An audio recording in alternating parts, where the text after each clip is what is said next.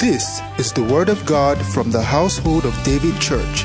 It is a message designed to raise men after God's own heart. Listen and be blessed.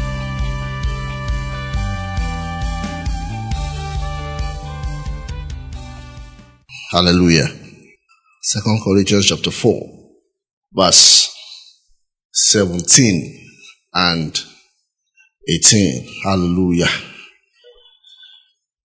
It says, "For our light affliction, which is but for a moment, worketh for us a far more exceeding and eternal weight of glory." Verse 18.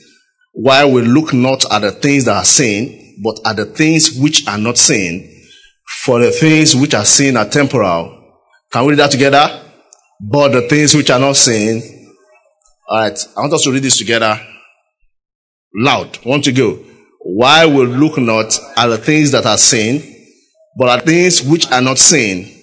For the things which are seen are temporal, but the things which are not seen are eternal." Amen. It says, "While we look not at the things that are seen, but at the things that are not seen." So he now went on to explain those two phrases. It says the things that are seen are temporal, which means they are subject to time. That's what it means. They exist in the three-dimensional world. They are temporal. So he said the things that are not seen, they are eternal, which means they are spiritual. They do not exist or conform to time or this temporal world. Hallelujah. Does that make sense? So he's saying, while we look not, so he's telling us there is something we should be looking at, right? What did he say we should be looking at? Okay. Now let's break it down. Simple question. How do I look at something that is not, I can't see? Abi? He says, "While we look not at the things that are seen, but at the things that are not seen." Is that not a contradiction? That sounds like a contradiction to me. He says, "I should not look at what I can see. I should look at what I cannot see." Because the things that are seen are temporal. They are physical, subject to time. But the things that are not seen are eternal. But the things that are subject to time are the things that I can see. But the scripture is saying that's not what I should be looking at. We agree that it is easier to look at what is physical. Am I correct? Excuse me, I can see Brother Samuel is wearing black on black. I don't need any special. So we're supposed to look at the things that cannot be seen. But it's easier to look at things that are seen. Now let's look at why it is easier to look at things that are seen before I go on, so that we can have a background. Genesis chapter 3. Genesis chapter 3, verse 6 and 7. Genesis 3, 6 and 7. Are we there? Alright. "And when the woman saw that the tree was good for food, and it was pleasant to the eyes, and a tree to be desired to make one wise, she took of the fruit thereof, and did eat, and gave also unto her husband with her, and he did eat. And the eyes of them both were opened, and they knew that they were naked, and they sewed fig leaves together, and made themselves aprons." Can we go back to the previous verse? I just want to show us something. So, it says, the woman saw that the tree was good for food. Which sense is this? So, she saw that it was good for food. So, sight, taste, right? That it was pleasant to the, alright, and a tree to be desired to make one wise. And the Bible says she ate it, and she gave her husband to eat it, and something happened. Next verse. "And the eyes of them both were opened." Were they blind before? Simple question. Were they blind? Their physical eyes were always there, right? But the Bible says their eyes were opened. Which eyes? No, it's not their spiritual eyes. Somebody can somebody help me? What happened? Okay, so it was not that their spiritual eyes were opened. It was that their spiritual eyes became closed. Now listen to me. Their spiritual life became close. So they were left with the level of sense that is three-dimensional. So their focus dropped from the spiritual, dropped from the God likeness to the temporal realm. So now that they could not see and experience and relate with God at that realm, they could only see what is temporal. So all of a sudden they discovered that so they were so much in operation in the spiritual dimension that the nakedness of their body was inconsequential. Are you listening? So when they fell and disobeyed, what happened was that there was a closure at one realm and an opening at another realm. That's why it's so easy for us to operate at the physical realm. That's why it's easy for you to pay attention to the sickness in your body and to the word of God. That's why it's easier for you to see what is going wrong than what God has said. Are you listening? So this is why it's easier to look at the things that are temporal. So it is natural.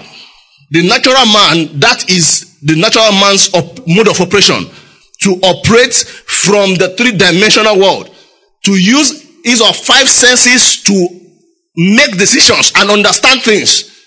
So what he feels, what he sees, what he hears from the three dimension is what he experiences. But Christians are not just natural, we are supernatural. Can I say that again? I said Christians are not just natural, we are supernatural. The day you gave your life to Jesus, you changed location. So the same way their eyes were closed and opened in, let me put it in this way, in the wrong realm. The day you gave your life to Jesus, there was a translocation. Are you getting what I'm saying? So you gave your life to Jesus and you received that life that is called the righteousness of God in Christ Jesus.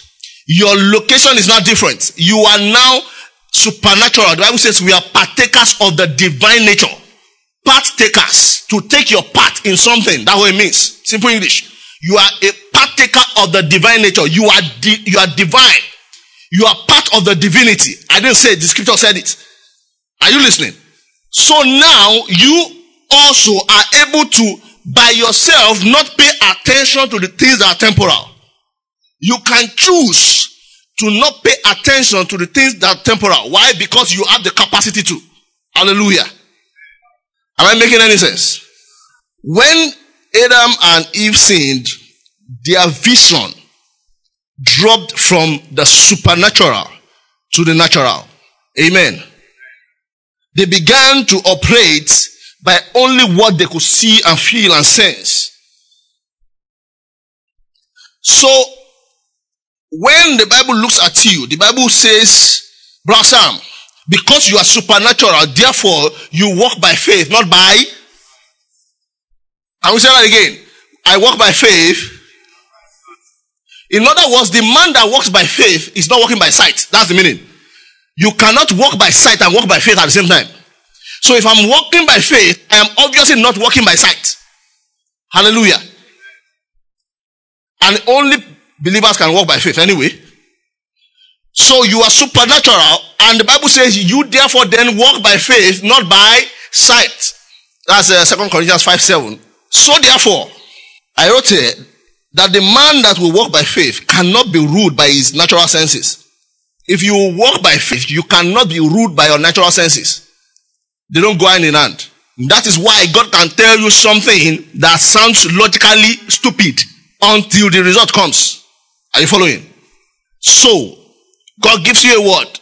In your normal, natural understanding, you can't decode it to make sense in the scope of what is happening around you at that time.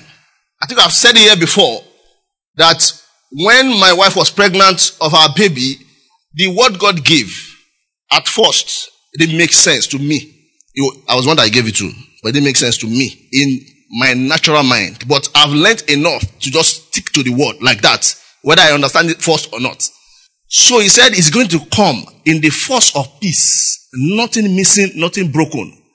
Number one, when we were in school, we said that statement so much that it sounded cliche to me. Like, Holy Spirit, you don't have any other strong word. I'm telling you the truth. Like, you know when you're used to something. I was expecting something Nothing missing, nothing broken. It didn't make sense to me, but we put in our confession and we began to say it. Until the day it was supposed to come out, and it was stuck. So they said that it was coming out and his shoulder got jammed. So it was there and he lost oxygen for more than an hour. And so when it came out, the doctor actually ventured out to yank him out. So his shoulder nerve became damaged. So he had what they call Erb's paralysis. And then because of the lack of oxygen to his brain for so long, they were told that if he comes out of that coma or whatever it was, that it might not be normal, you know, that kind of. The word now makes sense. Nothing missing, nothing broken. I said, Lord, nothing missing. So his mind must be sound. Nothing broken. His hand. Do you understand now? So a man that will walk by faith cannot walk by his natural senses. That's all the story I've said. That's what it's for. So God will say something and you wouldn't get the scope of what he's saying at first. It doesn't matter. That is why I don't argue with the people that don't have the Bible as the basis of their living. We don't have anything in common. That's the truth. Because for me, the scripture is key. The scripture is my pivot. If it's not your pivot, we have nothing to argue about. We have nothing to discuss. Apart from normal talk. So that if you don't have the word as the basis of your life, for me, I'm talking about for me, then we don't have much to talk about. It has been like that since I got born again. Because something shifted. And I discovered that there are other people in the location that I shifted to. They are called brethren. Hallelujah. Amen. That's why, I think Pastor has said it many times. You are born again and your best friend is born again. How did that happen? And I just hit somebody. Your best friend is not born again. You are in two different look. How are you doing it? I am not understanding, like they say. Do you understand what I'm saying? Why is it important that we see or focus on the unseen things or the invisible? Can anybody answer that? You have an idea? Apart from the fact that we were told to. Don't give me that answer. Why is it important to focus on the invisible, on the unseen things? Anybody want to try? The scripture will tell us. Hebrews 11. Hebrews 11. Are we there? Verse 3. Very common passage. Very common verse. Hebrews 11 verse 3. We are going to read together very loud. Are we ready? 1, 2, go.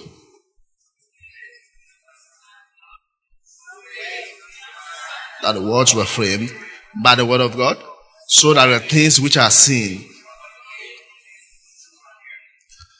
So let's do simple arithmetic.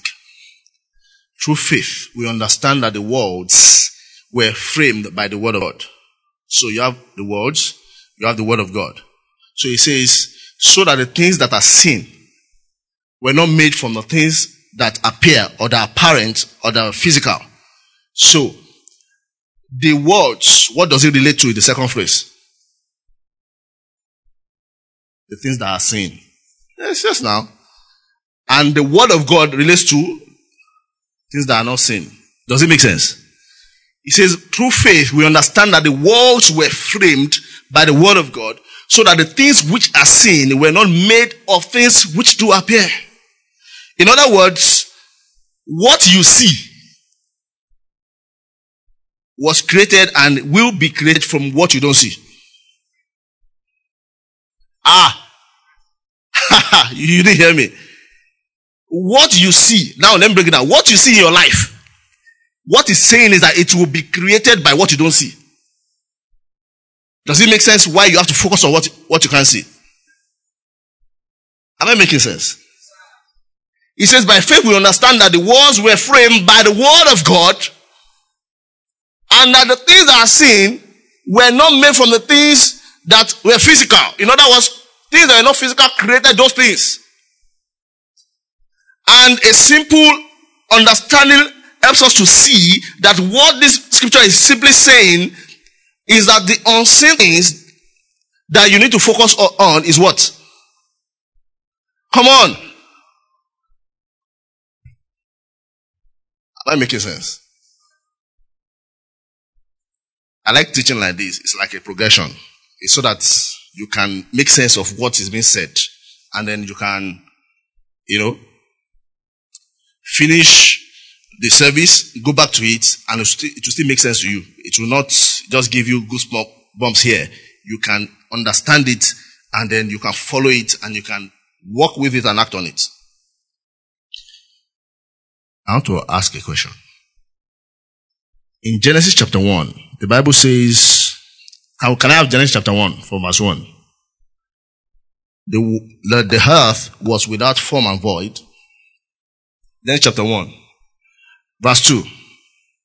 And the earth was without form and void, and darkness was upon the face of the deep. And the Spirit of God, note, the Spirit of God, not the devil, the Spirit of God moved upon the face of the waters. Verse 3. And God said, the Spirit of God was there, moving over the face of the waters. But nothing happened until God said. Did you notice that? Why am I saying this? It just dropped in my spirit before I go on. Many times we come for service and there is so much anointing and you feel so much of the Spirit, and you worship, you probably even cried and you fell down, but you didn't get the word. Are you listening to me? How was service? Fantastic! But in fact, and you say you put all those adjectives that we usually say. You come again next Sunday, another fantastic service. You had no word. So there's a program. So you make sure you get here 2 hours earlier. And it was wonderful. It was fantastic. You still had no word. And then you're asking, Lord, I've been serving you for 5 years faithfully. Father, what is happening? And God is wondering. But you never listened. How will something happen when you don't have a word? Am I making sense to somebody? I like to be practical because, it's easy to come to church and just listen to God's word and just go and then come back and then you pray. Something is not happening and somehow you are not sitting down and saying, why am I not getting results? Why is this thing not happening? So, when we pray, Lord do this and Lord do that, has it not occurred to you that many of the things that you have prayed about never came to pass? Because when you said your own, you left the place. God wanted to say his own. He said, God, I'm coming. I want to go to work. Nothing is going to happen. God is only committed to his word. Look at your neighbor. Say, God is only committed to his word. So if you don't have a word, you have nothing to hold God by. How will you be able to say, Lord, did you not say? Because he didn't say to you. Or most likely you didn't wait to listen. Because he's always talking to us. Hallelujah. So we need to pay attention to the word of God. Because everything that you will see in your life will be created by the word. Hallelujah. So how do I see this unseen thing? Say we should pay attention to the unseen things. We should see the invisible. How do I see the invisible? Very simple. Since we already know that the invisible is the word of God, which has the creative force to make anything happen, right? We already saw that. So how do I see the invisible? 2 scriptures. 1 Timothy chapter 4, verse 13 and verse 15. 1 Timothy chapter 4, says, till I come, give attendance to reading, to exhortation, and to what? To doctrine. Verse 15. Just jump. Meditate on these things, give thyself wholly to them, that their profiting may do what?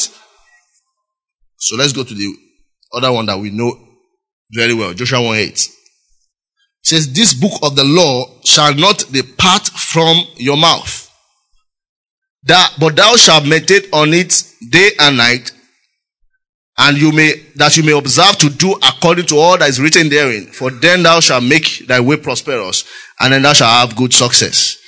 What's the two joining words here and in the first one that we read? Somebody said here, meditate. Let's go back to 1 Timothy. Let me just show us again. 1 Timothy. It says, like, come give attendance to what? To reading. That was Paul talking to Timothy. Give attendance to reading and exhortation to doctrine. It says, meditate on these things, give yourself only to them, and your profiting will appear to all men. So if I want to profit, when we say profit now, we're not just talking about when you put money in business and, the extra you get on the capital. That's what we're talking about. We're talking about being productive.